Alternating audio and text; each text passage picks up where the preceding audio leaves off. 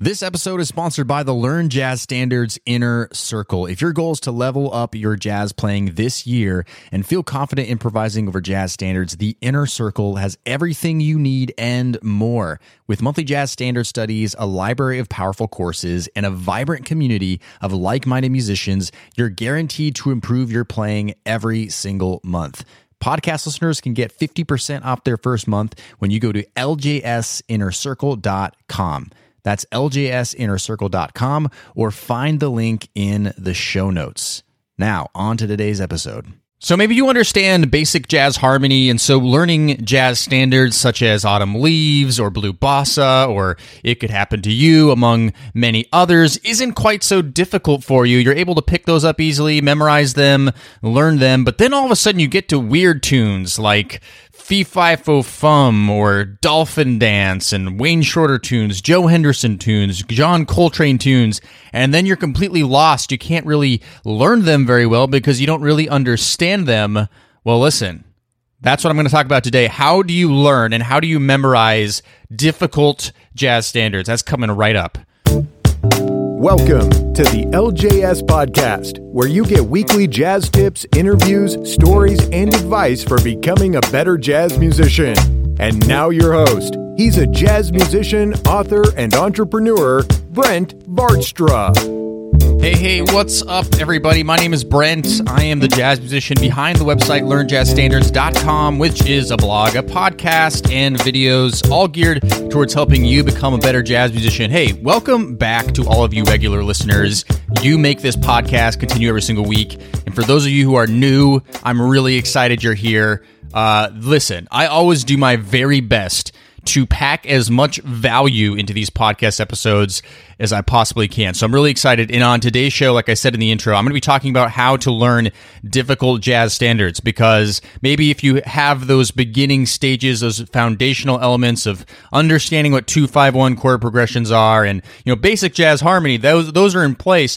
But then what happens when you get to these weird harmonically complex tunes? Like, how do we process those? How do we think about them? And ultimately, how do we memorize them, right? Because those are much harder to memorize than ones that are very formulaic. We're going to go over that today, and I'm going to be pulling out my trusty buddy, my guitar, to do a little demonstration here in 1 second. Man, should I name my guitar? Sometimes I think about that, like other people have named their instruments, but I can never think of a good name, so I guess whatever. If you have any ideas, let me know. I don't know. Just throwing that out into the universe. So it's around this time in New York City here where the weather is starting to get a little colder, which is really nice because it's been really hot and humid and horrible.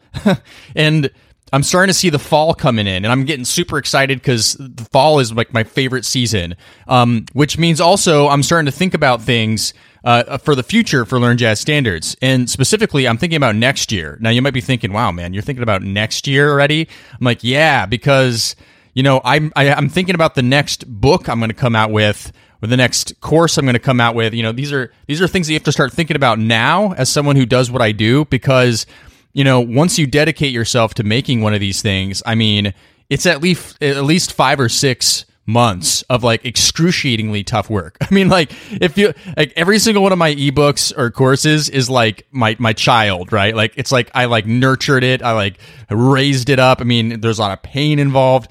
So like, anyways, I'm thinking about these things right now, and I'm thinking about my ebook that came out this year, the Jazz Standards Playbook and Companion Course, which a lot of people have been really digging and really loving. And kind of a little bit where the inspiration for this episode comes in is like, yeah, you know, in that ebook, we covered a lot of basic jazz harmony. We ventured in some complex stuff too.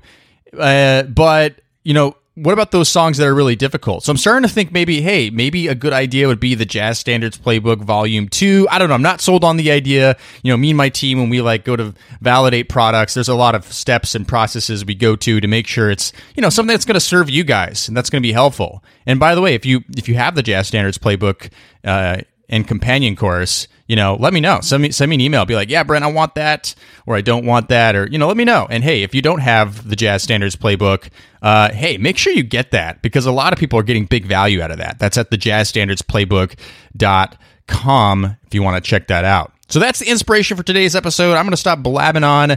Let's jump right into this thing.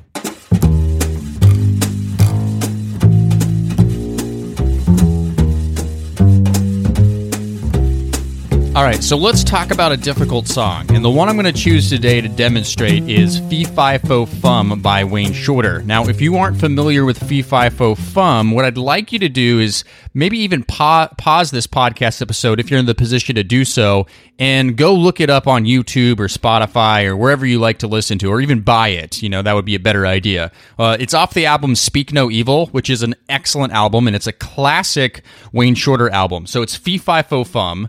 Really great song. I personally love to play it. It's incredibly hard to solo over. It's really harmonically complex. I certainly have not mastered it, but I enjoy it. So let's talk about this tune because it's very difficult. Now, I'm also going to have a chord chart available for you to follow along at the show notes today. Again, if you're able to do that, if you're not driving or if you're not working out the gym right now, that's going to be at learnjazzstandards.com/episode 135. Okay, if you want to check that out as well to follow along with me. But Fee Fi Fo Fum, harmonically complex, so we need to figure out how to think about this. So there's an A section and a B section. So let me first just play the A section for you.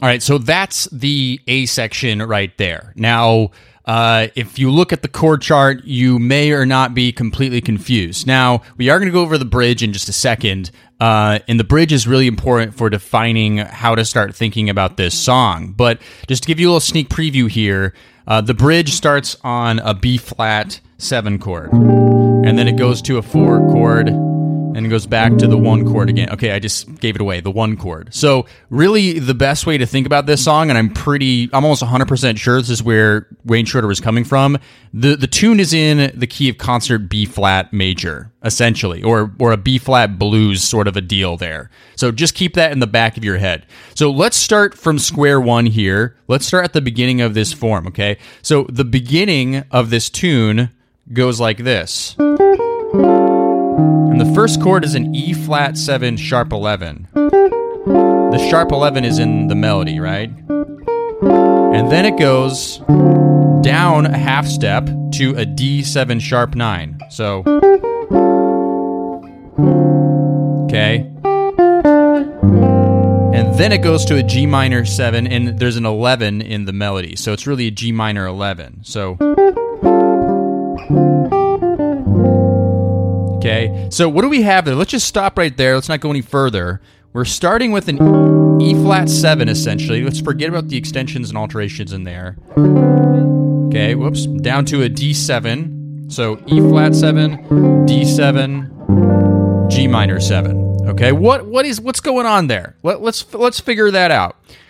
I think the best way to think about this is you essentially have a 2-5-1 into G minor, the key of concert G minor. Except for this E-flat 7 here is a tritone substitution for the 2 chord. What's the 2 chord in G minor? It's A minor 7. And if you're thinking right now, hey, Brent, well, I don't even know what tritone substitution is, that is going to be good to go back to episode 92. So learnjazzstandards.com/episode 92. Go back to that episode where I talk about tritone substitution. But the basics of tritone substitution is you're substituting one dominant 7th chord for another dominant 7th chord a tritone interval away. So the root is a tritone interval away. Well, in this case, there's an exception to the rule here. The 2 chord is a minor chord, okay? So A minor is a minor chord, but a tritone away from that is E flat, right? But we're going to make it a dominant 7th chord, so E flat. So this is a very common blues thing to do, actually. So at first, if you look at this outside the context, if you look at them just 1 chord at a time, this is confusing, right? Because you're like E flat 7 sharp 11 to a D flat 7 sharp 9. What's going on there? That just seems really weird.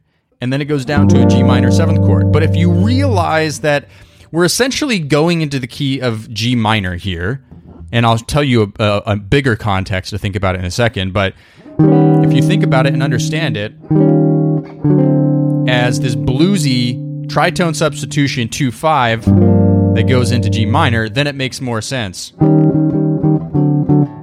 Right? So actually, Wayne Shorter's not being confusing here. He's being bluesy with this whole tritone sub of 2 context right here. Okay, so whoops.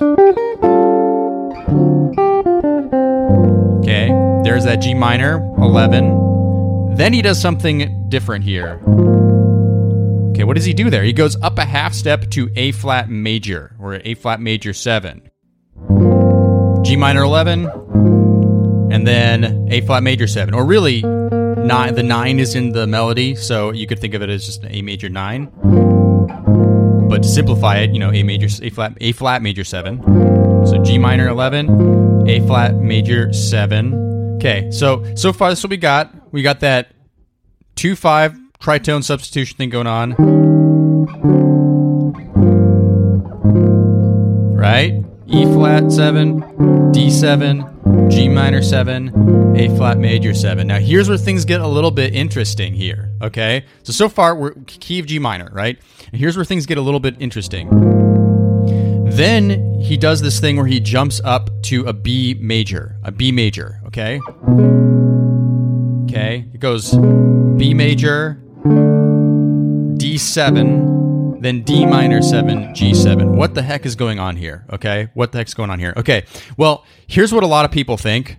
This is what I've read. I'm not entirely sure if it's 100% true, but this Wayne Shorter could be actually referencing.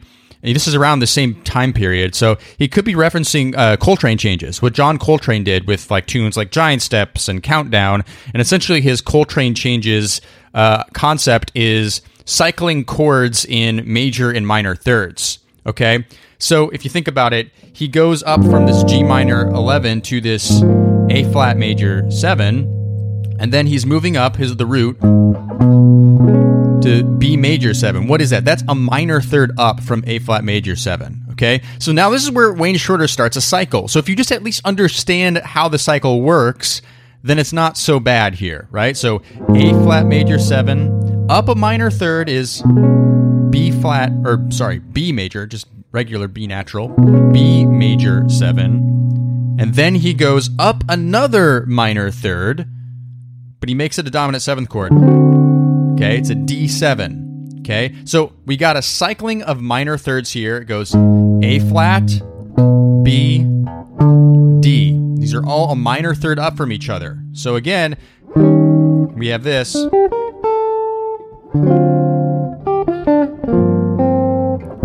Now here's that A flat major 7 to B major 7 to D7. Now he turns that D7 into D minor 7 to G7. What's D minor 7 to G7? Okay. Now you can think of it as it's a 2-5 approaching a C major 7. Okay, in this case it doesn't resolve. That's okay. There's lots of unresolved 2-5s in jazz harmony. Let's not get too worked up or freaked out about it, okay? So again, let's review this just in case this isn't clicking for you yet. Okay, so far, this bluesy 2-5 into G minor, concert G minor, okay? Then we start the minor third cycle, the Coltrane cycle that he's starting to imply here, okay? Half step up from G minor is A flat. So just a half step up, we have an A flat major 7 to a B major 7 and then a G7. Now we're doing a classic turn that dominant 7 into a minor 7 to make it a 2-5. So instead of D7, now we turn it to a D minor 7, G7. Okay? Right? All right, that's what we have so far. Now we repeat that again, essentially, with just a little bit of a different last several measures there to lead into the bridge. Okay? So here we go again. So now we're repeating this section again. Okay, actually, let me talk about what happened there. There's a different rhythmic thing going on in the melody. Rather than ba-ba-dee-da, it's not. That's the first time, and the second time it's... Right? Okay, back to that G minor 11. Back to the A flat major 7. Okay? Now here's where things are different. Now we don't do that cycling thirds thing. Now we go a half step down to F sharp, or we're at more appropriately G flat 13 or G flat 7, and then we go to F13 or F. Really, it's an F9, so it's a dominant 7th chord. So F sharp or G flat F to B flat 7. Okay, so we have G flat 7, F half step down, F7 half step down, B flat 7. Now, do you recognize what's happened there? Remember at the beginning of the song here, we had that bluesy 2-5 and a G minor. Well, now essentially that G flat 7, F7 to B flat is the new 1 chord here. That's the same thing, all right? It's these tritone subs going on here. So you have this bluesy 2-5 into B flat. Okay, so the second time through the A section, again, it's G minor 11, A flat, major 7. Now, instead of doing the cycle, it goes down to G flat 7, F7, B flat, because in the bridge, we're trying to get back to the B flat. Now, remember at the beginning of our talk here, I said that Fee Fi Fo Fum is in the key of concert B flat major. It's a B flat 7 blues sort of thing going on here. Okay, so basically we're trying to get back to the key center, which we haven't even really approached yet. We haven't gotten to the 1 chord yet in the song. So the 1 chord really comes out in the bridge rather than the A sections. That's interesting, right? But this isn't completely uncommon, right? This happens the opposite in Autumn Leaves, where we start in the relative major and then go to the parent minor. Well, in this case, we're starting in the parent minor. The relative minor. What is the relative minor to B flat major? It's G minor. G minor is the relative minor to B flat major. Now, if you're not sure how I came up with that, basically if you just go through a major scale and you go to the 6th tone, okay, the 6th chord tone or the 6th scale tone, that's going to be the relative minor, right? So what's the 6th scale tone of B flat? Well, B flat's there. G is the 6th scale tone. And we know by harmonizing a major scale that it's a G minor chord. That's why we call this the relative minor, right? So essentially, this song is the relative minor and the relative major. See what I did there? I just made this song really simple. Now, we know it's not completely simple, right? There's other things going on. But if we want to boil down to the basics of what Fee Fi Fo Fum is all about, it's all about the relative minor and the parent major. The relative minor is G minor, the key of G minor. The parent major is B flat major, right? And I personally, rather than thinking about, like, for example, we could think about the first chords of the song, like we have the E flat 7. We could think of that as the 4 dominant, right? Because to the parent major, it's the 4 dominant. But I don't think that's the best way to think about it, because we're really thinking about this as a 2-5 into G minor, the relative minor. Okay, I know this is really confusing. For those of you who really understand harmony, you're probably tracking with me. If not, just maybe pause this, take a little time to simmer on this, maybe try playing it through your instrument a little bit, try to grasp some of these concepts, okay? But I do want to move on, all right? But I just want to make the big point here that when we're dealing with these difficult songs, we need to do our best to try to boil down what they're all about, right? Don't get so hung up on, oh, well, what's he doing going to the A flat major, to the B major, to the D7? Like, that's weird. That has nothing to do with anything. Well, technically, it really does. He's just doing a little cycling effort going through, but he's really still focused on the relative minor. So, again, I just made this song a lot simpler, right? Just by going, we start in the relative minor, and in the bridge, we go to the parent major, which is B flat. All right? So now we're at the bridge, and the bridge sounds like this.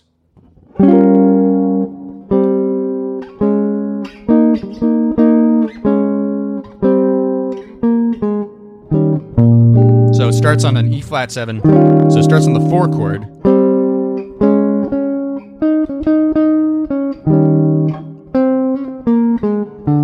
And then it goes to the B7, the 1 chord. So da da da da da da da da da, da. Okay, what do we got here? Da, da, da, da, da, da. Now we have something different here. B flat minor 7, E flat 7, half step down, A minor 7, D7, and then we go back into the last A section, okay? But quickly, let's talk about that bridge. We essentially have a blues. Now, if you know the blues, which that's really important, if you don't know how to play the blues, go figure that out, because that's an important thing to know. But the blues has a lot to do with a 1 dominant 7th chord and the 4/7 chord. So in this case, we're starting on the 4 chord, like as if we're like, we're on the 4 chord in the blues, which is E flat 7, and it goes, and then resolves to the B flat 7, and then it does it again, and then it changes things up here. Okay, then it goes E flat 7, da da da da da da da. Now we need to change things up around. We need to get things back to where we need to go to, back to the A section, right? So then it goes B flat minor 7, E7, okay, and then A minor 7, D7. What is that right there? So B flat minor 7, we're turning the 1 dominant 7th chord into a minor 7th chord. So now it goes to a E flat 7. I wouldn't think of this as the 1 to the 4 anymore. Now it's a 2/5, as if it's going to the key of A flat, right? Because a B flat minor 7 and an E flat 7, that's the 2/5 going to an A flat major. But that's not what's happening here. It goes B flat minor 7, E flat 7, A minor 7, D7. Okay, that's what we call a chromatic 2/5. Very common. That happens all the time. You do a 2/5, insinuating one key, but then you cycle down one more, okay, to a half step down, another 2/5. Now, what is that 2/5? A minor 7 to D7. What is that? That's a 2/5 going to G major, right? Because it's just a regular minor 7th chord. It's not a minor 7 flat 5. Okay. Now that's weird, right? Because G major, that's nothing to do with, the key of concert B flat major. Well, just remember that even though it's insinuating a major 2/5, oftentimes, this happens in a lot of other songs, actually. The Shadow of Your Smile is one I'm thinking of, where it's sort of deceptive at first. It's a major 2/5, but then it ends up going to the 1, the minor 1, right? So, yeah, maybe it's not a minor 7 flat 5 to an altered dominant 5, right? It's not that, which is typical of minor harmony. It's kind of deceptive. It's a minor 2 chord, 5 chord, but then it resolves to the 1. So if we think of it about it that way, really Wayne Shorter's not doing anything too weird. He's doing a chromatic 2/5, B flat minor 7 to E flat 7 to A minor 7 to D7, and he's anticipating going back to a G minor, which is the relative minor, which is where the A section starts. I know this is a lot, and especially for audio, right? This is a lot and that's why looking at the chord chart could be helpful if you're getting a little lost. But instead of going to the minor 1 chord, he starts the A section over again, which again is just a glorified tritone substitution 2/5 going into G minor. So the last bit of the B section, B flat minor 7, E flat 7, A minor 7, D7. Okay? So it all makes sense, actually, if you think about it. He's still aiming towards the relative minor, but then we start this again.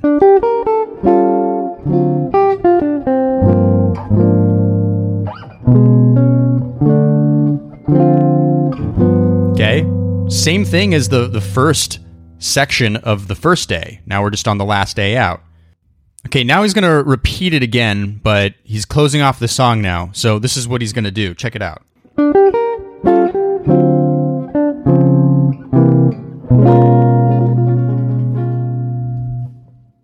All right, what's going on here? So this is familiar. Okay, that's that E flat 7 sharp 11.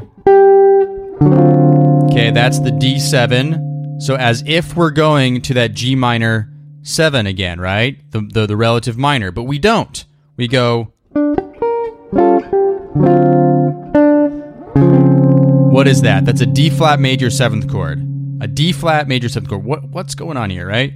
So we have E flat 7, D7, D flat major 7. Man, that sounds good, right? And then he goes to a C7. Okay, what's going on here? So, okay, again, one more time. Notice what's happening chromatically here. This is really important, okay? Because this is easy to get hung up on this. Like, what is he doing? I'm freaking out. Okay, don't worry about it. Like, just look at what the bass movement is doing. This is a great compositional thing to do. He's going E flat 7, down a half step to D7, down a half step to D flat major 7, down a half step to C7, and guess how he ends out the song? Down a half step to B major 7, except for actually he's playing a B major 7 sharp 11, right? So he gets that Lydian sound in there. Right? So that's how he's ending the song. Now that might seem weird too, because right, remember I said we're in the key of B flat, but we're ending on a B major. I mean that's weird, right? And right, I can understand why. Well, that doesn't really make sense. So why are we doing that? On the other hand, it is not absurd to actually sometimes resolve a song on a major 7th chord, a half step up from the 1 chord. That's not unheard. That happens, and sometimes people just do it for the fun of it and just kind of leave it there like that. So first of all, that's not completely foreign to what composers have done in the past, but more importantly, he's resolving all of it chromatically. So to the ear, it sounds good. E flat 7, D7, D flat major 7, C7, B flat major 7. So he's mixing in these dominant 7th chords and major 7th chords moving down chromatically. So when you get to that part and you're just like, I don't know how to remember that, just think, oh, instead of going to the G minor after that tritone 2-5, we're just descending chromatically until we resolve to that B major 7 sharp 11. Right? Does that make sense? Oh, one more thing to say about that too. The B major 7, that's also not foreign to this song so far. Remember? We did the whole minor thirds Coltrane thing, the A flat major 7, B major, there it is. D7, D minor 7, G7 thing, right? So we've touched B major 7 before right now, right? So that's Fee-Fi-Fo Fum, okay? So let's boil this down, because ultimately this episode isn't just about learning how to play Fee-Fi-Fo Fum. It's more about how to memorize, how to learn these difficult songs. So let's do 3 lessons. 3 lessons I want you to take from this show, from what I talked about on Fee-Fi-Fo Fum. It doesn't matter if you didn't completely get everything that I was talking about today. That's okay. But I want you to pull out these 3 lessons. So lesson number 1 is boil things down. Make it simple. Boil things down, make it simple. So look at the entire context of the song, because if you just looked at everything individually by chords, it gets very confusing. It's hard to understand what Wayne Shorter is going for. But if we boil things down to its most simplest terms, which in this case, I looked at the entire harmony, I looked at all the form, and I said to myself, oh, Wayne Shorter is in the key of B flat, but he's starting with the relative minor. And essentially, he is mostly aiming, his target is the relative minor, which is G minor, and B flat major, which is the parent major, okay? So number 1 is boil things down to its simplest terms. Doesn't matter about all the little details in there. Just boil it down into its simplicity, okay? And now, the second tip here for when we're trying to learn difficult songs is work on it section by section. If you're having a hard time understanding it, just work it section by section. I think too often what we try to do is bite off more we can chew with these songs, right? We try to learn the whole thing all at once, or we just keep going through it and we're not getting it, and we're like, what's happening here? Take 4 bars and really chew on it and try to figure out what's happening, right? Like at the beginning, that's what we did. It's like, first you have this E flat 7 sharp 11. Well, first of all, sharp 11 is just weird to start on, but that's in the melody, right? He has this beautiful melody that has that sharp 11 in there. And then half step down, D7 sharp 9, right? What's going on? That's weird. And then to a G minor 7. But if you just slow down and you look at it, you're like, oh, he's just doing a bluesy thing into G minor. That's not so bad, right? So break it down in smaller pieces, because if you bite off more than you can chew on it, you're going to get a little overwhelmed. But if you just break it down, okay, that's all he was doing there. Okay, that's not so bad. Now, what's the next part that he's doing here? Oh, well, he's going up a half step to A flat major 7, okay, to B major 7, to D7. That's crazy. What is he doing? Well, all he's doing is he's doing a cycling in minor thirds. Well, that's actually not that hard to memorize if you think about it. If you understand intervals, then it's like, oh, okay, this section is just ascending minor thirds. He's doing a little cycling thing. That's not so bad, right? So once you do that, it starts to become easier to digest, okay? Now, my third tip for you, the final tip for learning these difficult songs, is to understand that this isn't a math equation. Okay, so a lot of us, we want to understand completely what was Wayne Shorter thinking. How does 2 + 2 = 4 here? How, what's the math behind it? Because is everything working out? Does everything have a diatonic purpose? Does everything make 100% sense? Like, it must work somehow, right? There must be something here. And the truth is about composing is that you can make any chord work with any chord if you just resolve it properly. Right? That's how musicians are able to play quote unquote outside of the chord changes. It's not that they stay out there, because then it just sounds like bad notes, like wrong notes. It doesn't sound good to the ear. But they always resolve it. So in the case of that last A section with Fee, Fi, Fo, Fum, right? He's going E flat 7, D7, D flat major 7, C7, and then ending on a B major 7. And you might say, well, I'm sorry, but B major 7 has nothing to do with B flat major, which you said is the parent major. And guess what? That's okay. Because that's what makes this composition interesting, is it goes different places. It doesn't always have to line up with some diatonic conclusion, right?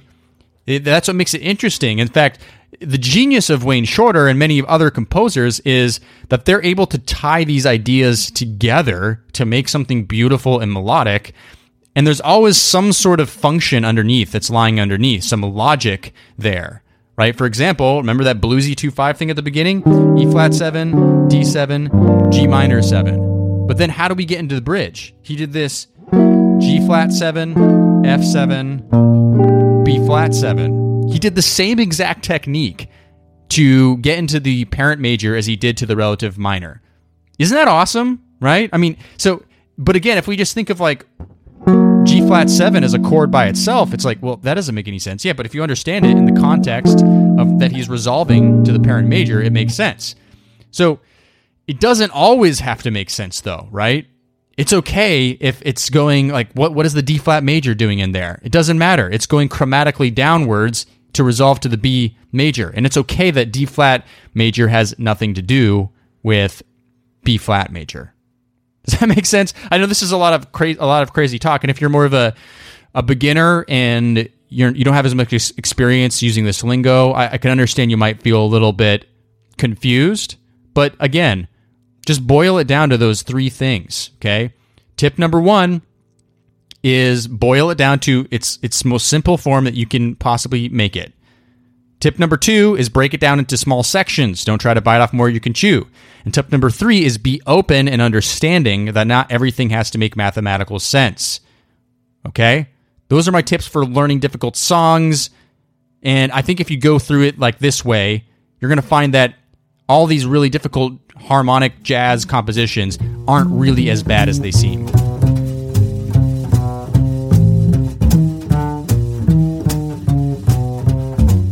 All right, that's all for today's show. Thanks so much for listening. I really do appreciate it. I don't take for granted. I hope that you learned something today, either about Fee, Fo, Fi, Fo, Fum, or just in general learning these difficult songs and how to approach them. And hey, the Jazz Standards Playbook, that's a book that I really believe in. I I've seen how it's affected a lot of musicians, and I get emails from a lot of the people that have that book and that companion course, especially the people in the companion course, getting huge value out of it. So if you want to really dive into jazz standards, it's a study of 10 jazz standards that are really important. Then go to thejazzstandardsplaybook.com and sign up to get that. It's a very valuable resource, and just hope that you dive into that material.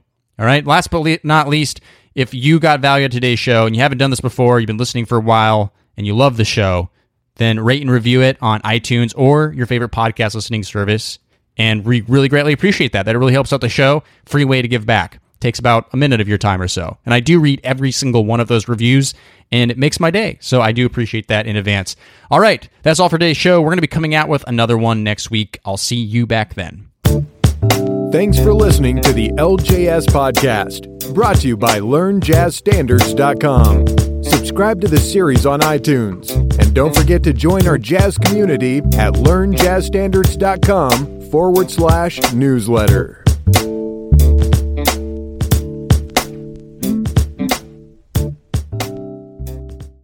Hey, podcast listener, would you like to ask me a jazz question and get it answered here on the show? Then go to LearnJazzStandards.com/ask. That's LearnJazzStandards.com/ask. I look forward to hearing your question and answering it on a future podcast episode. LearnJazzStandards.com/ask, or find the link in today's show notes.